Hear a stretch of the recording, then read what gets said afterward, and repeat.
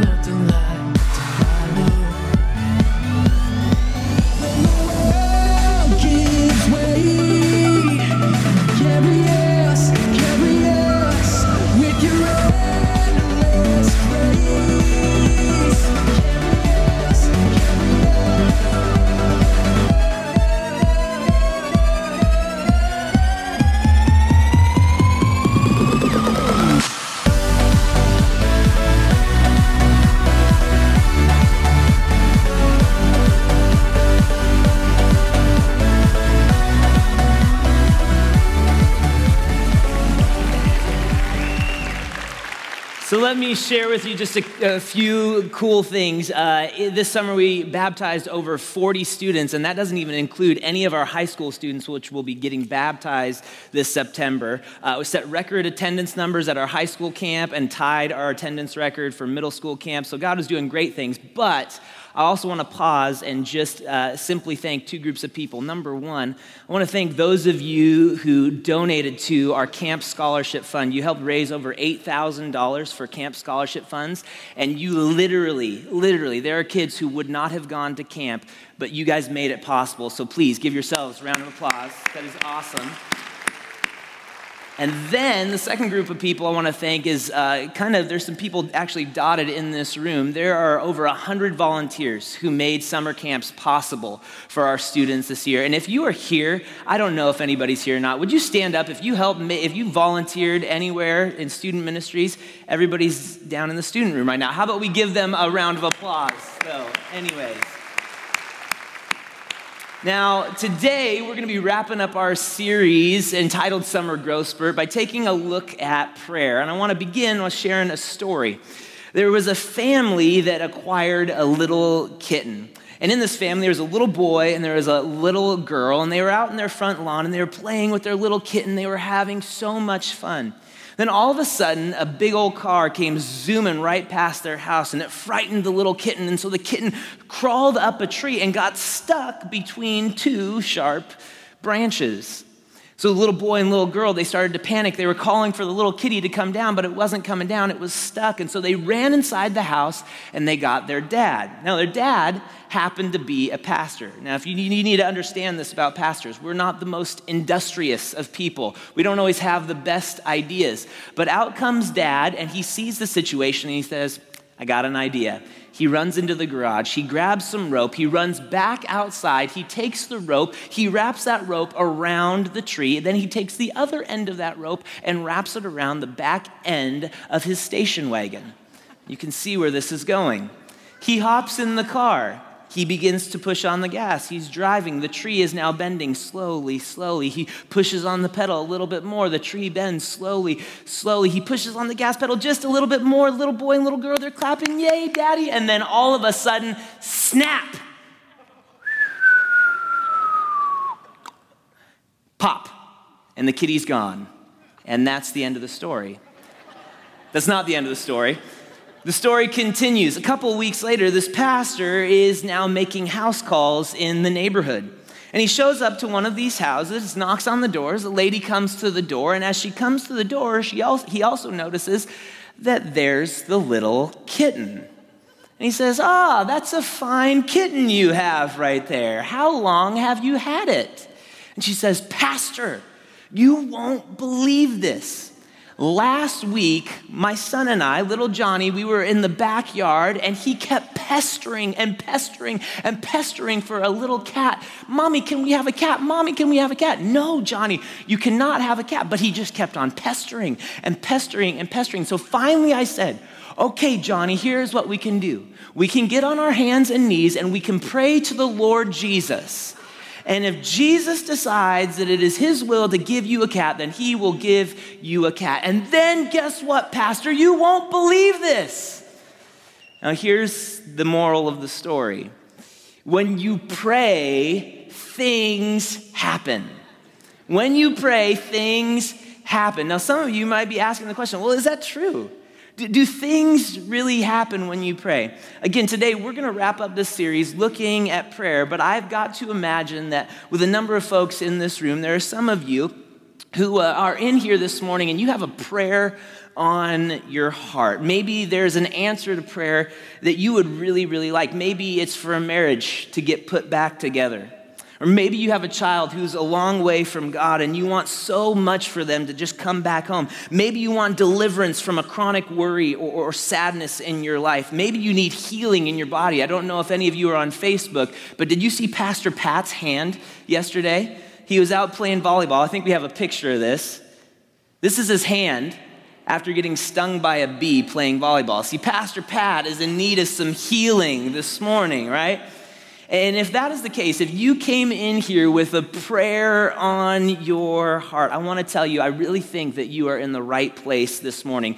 In fact, we're going to spend the lion's share of this message talking about just one inescapable truth about God. And again, if you have a prayer on your heart, I am believing that this truth is not only exactly what you need to hear today, but I also believe that it will be a catalyst for your prayer life. You see, every person of deep prayer that I know is absolutely marked by this conviction. And on the other hand, people who don't share this conviction will consistently find their prayers to be an uphill struggle. Their prayer life just seems to be this battle, right? And our world, our culture, the place that we live in, it tends to erode this conviction in us. But the people who know God really well, I've just seen this so many times, they're just gripped by this conviction. It's what gives them a sense of security in faith, even in the midst of immense pain. So what is this conviction? Well, it can actually be expressed in a phrase that we find in a prayer written in a letter by a man named Paul when he wrote the church in Ephesus. It's in Ephesians chapter 3, verses 14 through 21. And as I read this prayer, I want you to just receive it. Receive it as Paul's prayer for you. It says this: "For this reason I kneel before the Father, from whom every family in heaven and on earth derives its name. I pray that out of his glorious riches he may strengthen you with power through his Holy Spirit in your inner being, so that Christ may dwell in your hearts through faith.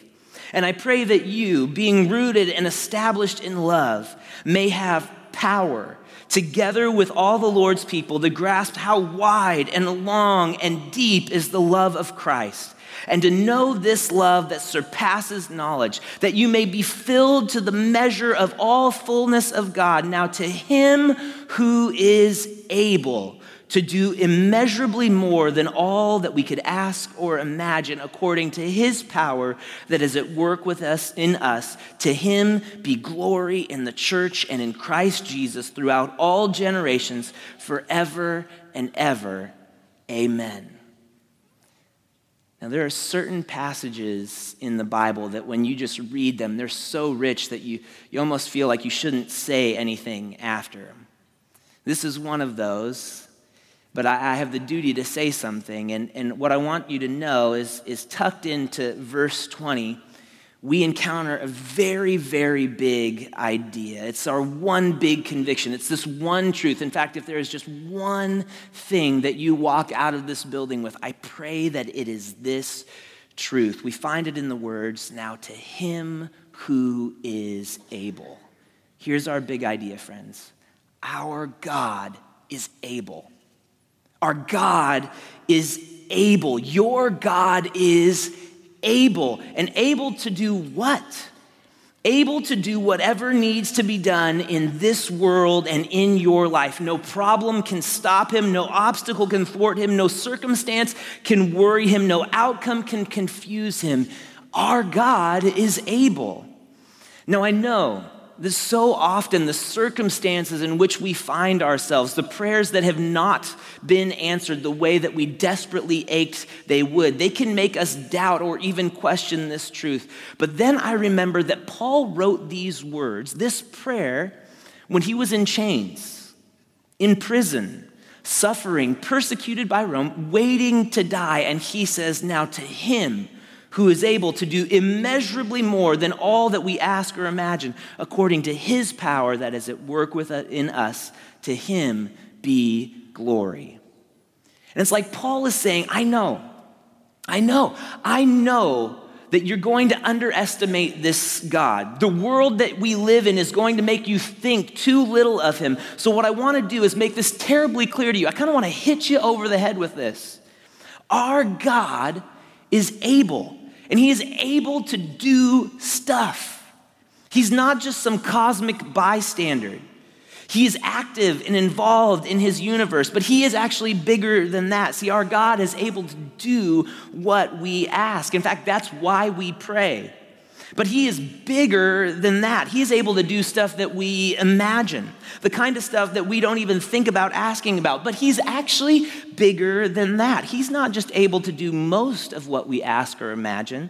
God is able to do all that we ask or imagine. But he's still bigger than that. He's not just able to do all that we ask or imagine. He is able to do more than all we ask or imagine. And yet he's still bigger than that. He is not able to do just a little bit more. Our God is able to do immeasurably more. The old King James says exceedingly, abundantly more than all that we ask or imagine. You see, there is nothing that is logically possible and consistent with his character that our God cannot do.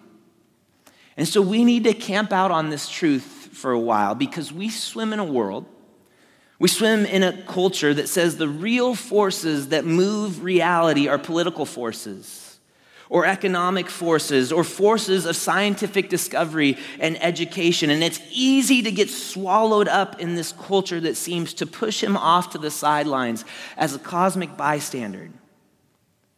But I am convinced that I will not pray, and you will not pray, and we will not pray very much if we don't believe at the very deepest place of ourselves that our God is able. And you will not believe that God is able if you don't actually spend some time getting to know this God. So we're going to spend a little time in Scripture today and reflect on the God that we meet in the writings of Scripture. And what we're going to do right now is we're going to take a peek at big theological word here, the meta-narrative. What we did when we read the passage from Paul is we kind of take a snapshot. But what we're going to do right now is we're going to kind of take a look at the entirety of the Bible, the big picture of the Bible. And we're going to go through and we're going to see that this meta-narrative, it actually screams that our God is able. In the beginning, God is able to say, let there be light. And light happens. All the physical universe came into being because God willed it to be so. And this was no strain on God at all to do. And it's very important to understand that nothing in science actually disproves this. There is no study in any peer-reviewed academic journal that has proved anything other than this. In fact, science shows that everything that exists has a cause. And surely this includes the universe. The greater the universe, the greater the one who was able to create it. And our God is able to create the universe, and he could do it with one hand tied behind his back. A friend of mine once said that the problem is we think we live in this great big universe with a little God. We think of God as this character on the roof of the Sistine Chapel. But that is not reality. The reality the Bible describes is a great big God with a tiny little universe, and he is able to run the whole thing with no strain at all. See, friends, our God is able. So what does the Bible teach our God is able to do? Well, he is able to interact and suspend the laws of nature anytime he wants because he created them. And again, this is reality. This is our God. He is able to part a body of water so that people can cross over it on dry land. He is able to calm a storm in a sea just by saying the words, "Peace, be still." He is Lord over time. So when Israel needs a longer day to win a battle, Joshua prayed and God extended the day. Our God is able to make a day last as long as he wants it to last. Is there anybody here who needs more time? Our God is able. He is able to make the walls of Jericho come tumbling down. He is able to make a boy named David defeat a giant named Goliath. He's able to make a drought. He's able to make a flood. He is able to make a rainbow as a reminder of his promise. And God's power is not limited to the laws of nature. Our God is able to bring deliverance from impossible situations. Some of you are facing one right now. He is able to deliver Daniel from the lion's den. He's able to deliver Shadrach, Meshach, and Abednego from a fiery furnace. He's able to deliver a boy named Joseph from Pharaoh's prison, a boy named David from Saul's anger, Israel from Egyptian slavery, Esther from Haman's genocide, Elijah from Jezebel, Paul from a Philippian jail. Does anybody need deliverance this morning? Because our God is able. Not just that, our God is able to provide. He's able to give manna to feed his people every day for 40 years. He's able to bring water out of a dry rock. He's able to order ravens to bring food to a man named Elijah by a little brook. He's able to take 2 fish and 5 loaves and feed 5,000 people and have 12 baskets left over. And the Apostle Paul, who knew what it was like to go without food, who understood extreme hunger, he said that our God is able to provide for your every need. There's this funny little story about an old lady. Each morning she would come out onto her front porch and raise her hands to the heavens and say, "Praise the Lord." And this would happen just every day. And then eventually she got a new neighbor. He was an atheist. And he would watch this old lady come on out and lift her hands to the heaven and just say, "Praise the Lord." And it started to bother him. So as she would come out and she'd say, "Praise the Lord," after he was done, he would just yell at her, "There is no God." And it's kind of a sad thing, but this happened. This happened day in and day out, time and time again. Praise the Lord, there is no God. Until one day, it was the middle of winter. And this grandma, she came out and she, like every day, raised her hands to the Lord and said, "Praise the Lord. But Lord, I have no food and I am in need. I need you to provide, oh Lord." So the atheist, he got an idea. He thought, here's what I'm going to do. I'm going to go to the grocery store. I'm going to buy a few bags of groceries. I'm going to take these groceries to her front porch, and when she comes out tomorrow morning, she's going to know that there is no God. So he follows along with his plan. He gets the groceries. He puts them on his front deck, and then he hides behind some shrubs, just waiting for her to come on out. So she comes on out. She raises her hands to the sky. "Praise the Lord, you have provided for me." And then out pops the atheist, and he's like, "Ha! There is no God. I bought those groceries." And then we see the little old grandma go, "Praise you, Lord. You have provided for my every need, and you made the devil pay the tab." Friends, our God is able to provide. And not only that, our God is able to change the hearts of men and women. He is able to soften the hard heart of Pharaoh to let his people go. He is able to strengthen the frightened heart of a man named Gideon to defend his people. He's able to take a genocidal zealot named Saul and make him a self-sacrificing missionary named Paul. He's able to take an impulsive denier named Simon and make him into a rock-solid leader named Peter. Friends, our God is able. He's also able to forgive sin, and I want you to think about this for a moment. What does it mean to be guilty, stand guilty before a righteous God? This is going to sound kind of stupid, but when I was 8 or 9 years old, I was a part of a swim team during the summer, and it met just a few blocks from our house up in Kingsgate. And each morning, I would wake up in the morning, and I'd kind of wrap a towel around my shoulders and ride on off to practice.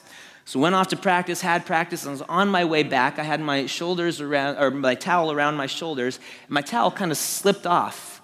And it's found its way between the spokes and the tire, and it got all tangled up, and I went right over the handlebars. Totally got scraped up, bruised up. But was worse, when I looked back at my bike, which was new, by the way, I saw a bent tire and kind of a scraped up paint job. In my little 8 or 9-year-old mind, I kind of got it freaked out. I was thinking, what are my mom and dad going to think? Oh my gosh. So my little 8 and 9-year-old mind started to think up a story. So I was about a block from home. I ran home and ran into my house, and I told my mom that some bad man had actually pushed me off my bike and ruined my bike. I don't know what I was thinking. But like any good mom, what does she do? She calls 911. And so before too long, we see the police car come on in the cul-de-sac, and you can imagine right now, my heart is sinking. I am feeling so guilty. Some of you know this. You've been pulled over for speeding. You see those flashing lights, and your heart sinks. And I don't know what it was, but I just kept making up a story, and my heart just sunk more and more. I made up a fake description, all this stuff. You know what's crazy? This is kind of a dumb little story. But I actually held on to that story for like a decade. I think it was my freshman year in college, I finally told my mom what took place. And it sounds dumb, but the reality was I would wake up in the middle of the night sometimes just so guilty over those things. And I know, again, in a room this size, there are things that we have done that they cause so much guilt within our souls. Maybe there's some things in your past that you're not proud of, and you let that define you. And I'm just here to say that God doesn't want you to be defined by your past anymore. He wants you to be defined by what he has done for you. See, our God is able in Jesus to become human and to suffer on a cross and to purchase our pardon and to cleanse our guilt and to free us from the penalty of the law. See, only God can do this. On a human level, we can forgive each other, but nobody can cleanse us from guilt but God. And if you've never asked him to do this, I just want you to know that you can ask him today, and he'll do it for you. But not only does God have this power, not only was it present in the Bible, none of this power has diminished. The writer of Hebrews puts it this way: Jesus Christ is the same yesterday and today and forever. His power does not diminish. His strength does not abate. He is able. He is able. What is he able to do? He's able to take a woman who's been trapped by alcohol for decades and give her sobriety. I've seen this happen. He's able to take a marriage that has been devastated by betrayal and hurt and hatred and put it back together. I've seen it happen.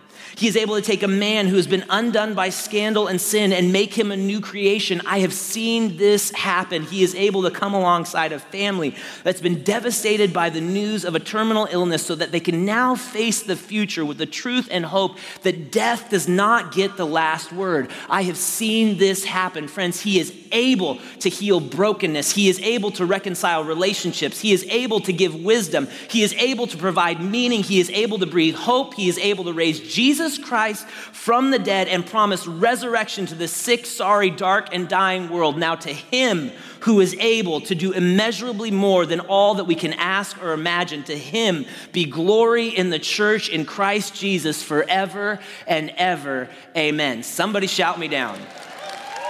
Woo! Now, friends, Because our God is able, what this means for us is that we have a new lens in which we look at Scripture. When I was growing up, I had glasses so thick that on a summer day, I could fry bugs with them. It was crazy. And without those gloves, I was like legally blind. I couldn't see anything. But see, with this truth that our God is able, we get a new lens in which we look at Scripture, and everything becomes much more clear.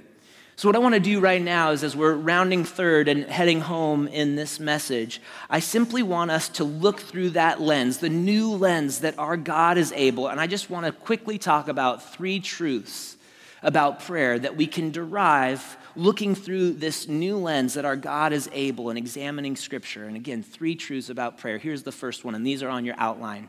First one is this, that the greatest tragedy is the prayers that go unanswered simply because they go unasked. The greatest tragedy are the prayers that go unanswered simply because they go unasked. 1 John chapter 5, verses 14 and 15 says this, "This is the confidence we have in approaching God, that if we ask anything according to his will," and this is completely important, we need to understand that when we ask of God, we need to be in his will. And today's message is not some theological treatise on prayer. There is so much more that we could talk about today, but we should understand that if we ask anything according to his will, that he hears us. And if we know that he hears us, whatever we ask, we know that we will have what we asked of him. So hopefully by now, I hope that we can all agree that our God is able. But if we're honest with ourselves, many of us, we treat prayer like a AAA card. We use it only in times of emergency. And I know that I'm guilty of this. But this is truly, truly a tragedy. If we treat God like a AAA card, it is a tragedy. James 4:2 says this. This is Jesus' little brother declaring this. "You do not have because you do not ask God." In other words, you have not because you ask not. But what if we did ask? What do you think would happen? I was reading a little article on counterfactual theory. It's also known as alternate history. It basically asks the what if questions in history. Like, what if the Germans had actually won World War II? What would have happened? Or what if John F. Kennedy had not been assassinated? What would have happened? Or what if McDonald's sold hot dogs instead of hamburgers? What would have happened? Well, I sometimes wonder what would happen if God's people prayed more. What would it look like as a church for us as Overlake? What if we prayed more? What would happen? What if globally Christians, the billion or so Christians, what if we prayed more? What would happen? See, I really do think the greatest tragedy are the prayers that go unanswered simply because they go unasked. Sometimes I wonder if we're just one prayer short of a miracle. Let's not be that church. Let's not be that church. Let's pray those prayers. Let's have because we ask. This leads us to point number 2. Prayer doesn't change God. Prayer changes us. Prayer does not change God. It changes us. We read this already. Hebrews 13:8. Jesus Christ is the same yesterday and today and forever. That does not change. We don't change God. We don't twist his arm. He is not some cosmic vending machine. But our prayers can change us. There's a very captivating story that I just read. It's about this guy. We're going to throw him up on the screen. You probably know him. His name is Bono. Bono, in late 1990s, early 2000s, was kind of doing a tour through Africa. And as he was going through Africa and seeing what was happening there, he was seeing mothers and fathers dying because of the HIV/AIDS epidemic. It was at its pinnacle at that time. Seeing these moms and dads die, seeing little children going without mothers and fathers, and he was absolutely crushed by this. And this was the story that he just kept on seeing time and time and time and time again. Then one morning he woke up and he walked over to a mirror. He's looking in a mirror and he just kind of cries out to God. He says, "God, Where are you in all of this? What is the answer to all of this? And then he recounts that he heard a little whisper. And you wonder why God whispers sometimes. It's simply because he's close. And so he hears this whisper. He says, why is all of this happening? What is the answer to all of this hurt, all of this pain? What is the answer to this horrible disease? And then he hears a whisper say, you're looking right at it. You're the answer. Well, what takes place is within just a short time span, 2006, Bono and some of his buddies create the Red Campaign. You probably bought some of those items. He partnered with Microsoft and Apple and a whole bunch of other multinational companies.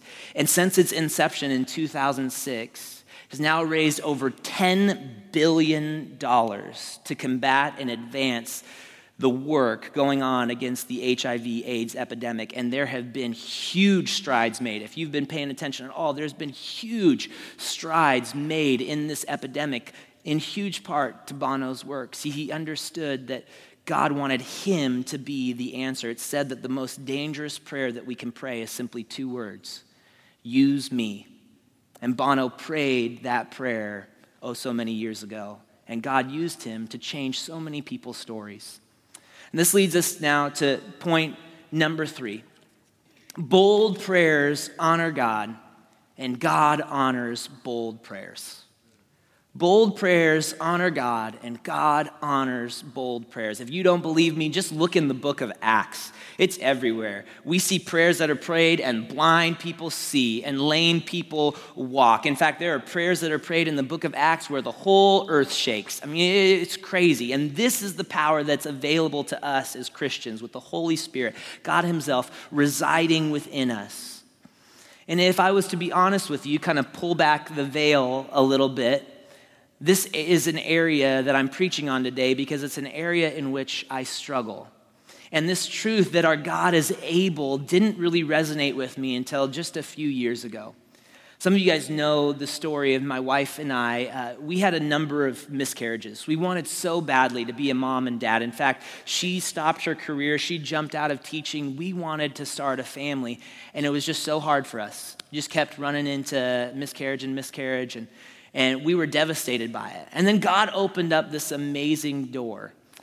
We were able to adopt a little boy named Judah. He's now 2.5 years old, and he's our pride and joy. We love him so, so much. I mean, it was a miracle. We saw God provide in huge ways. A couple in their mid-20s to be able to adopt. That's kind of unheard of, and yet God opened that door.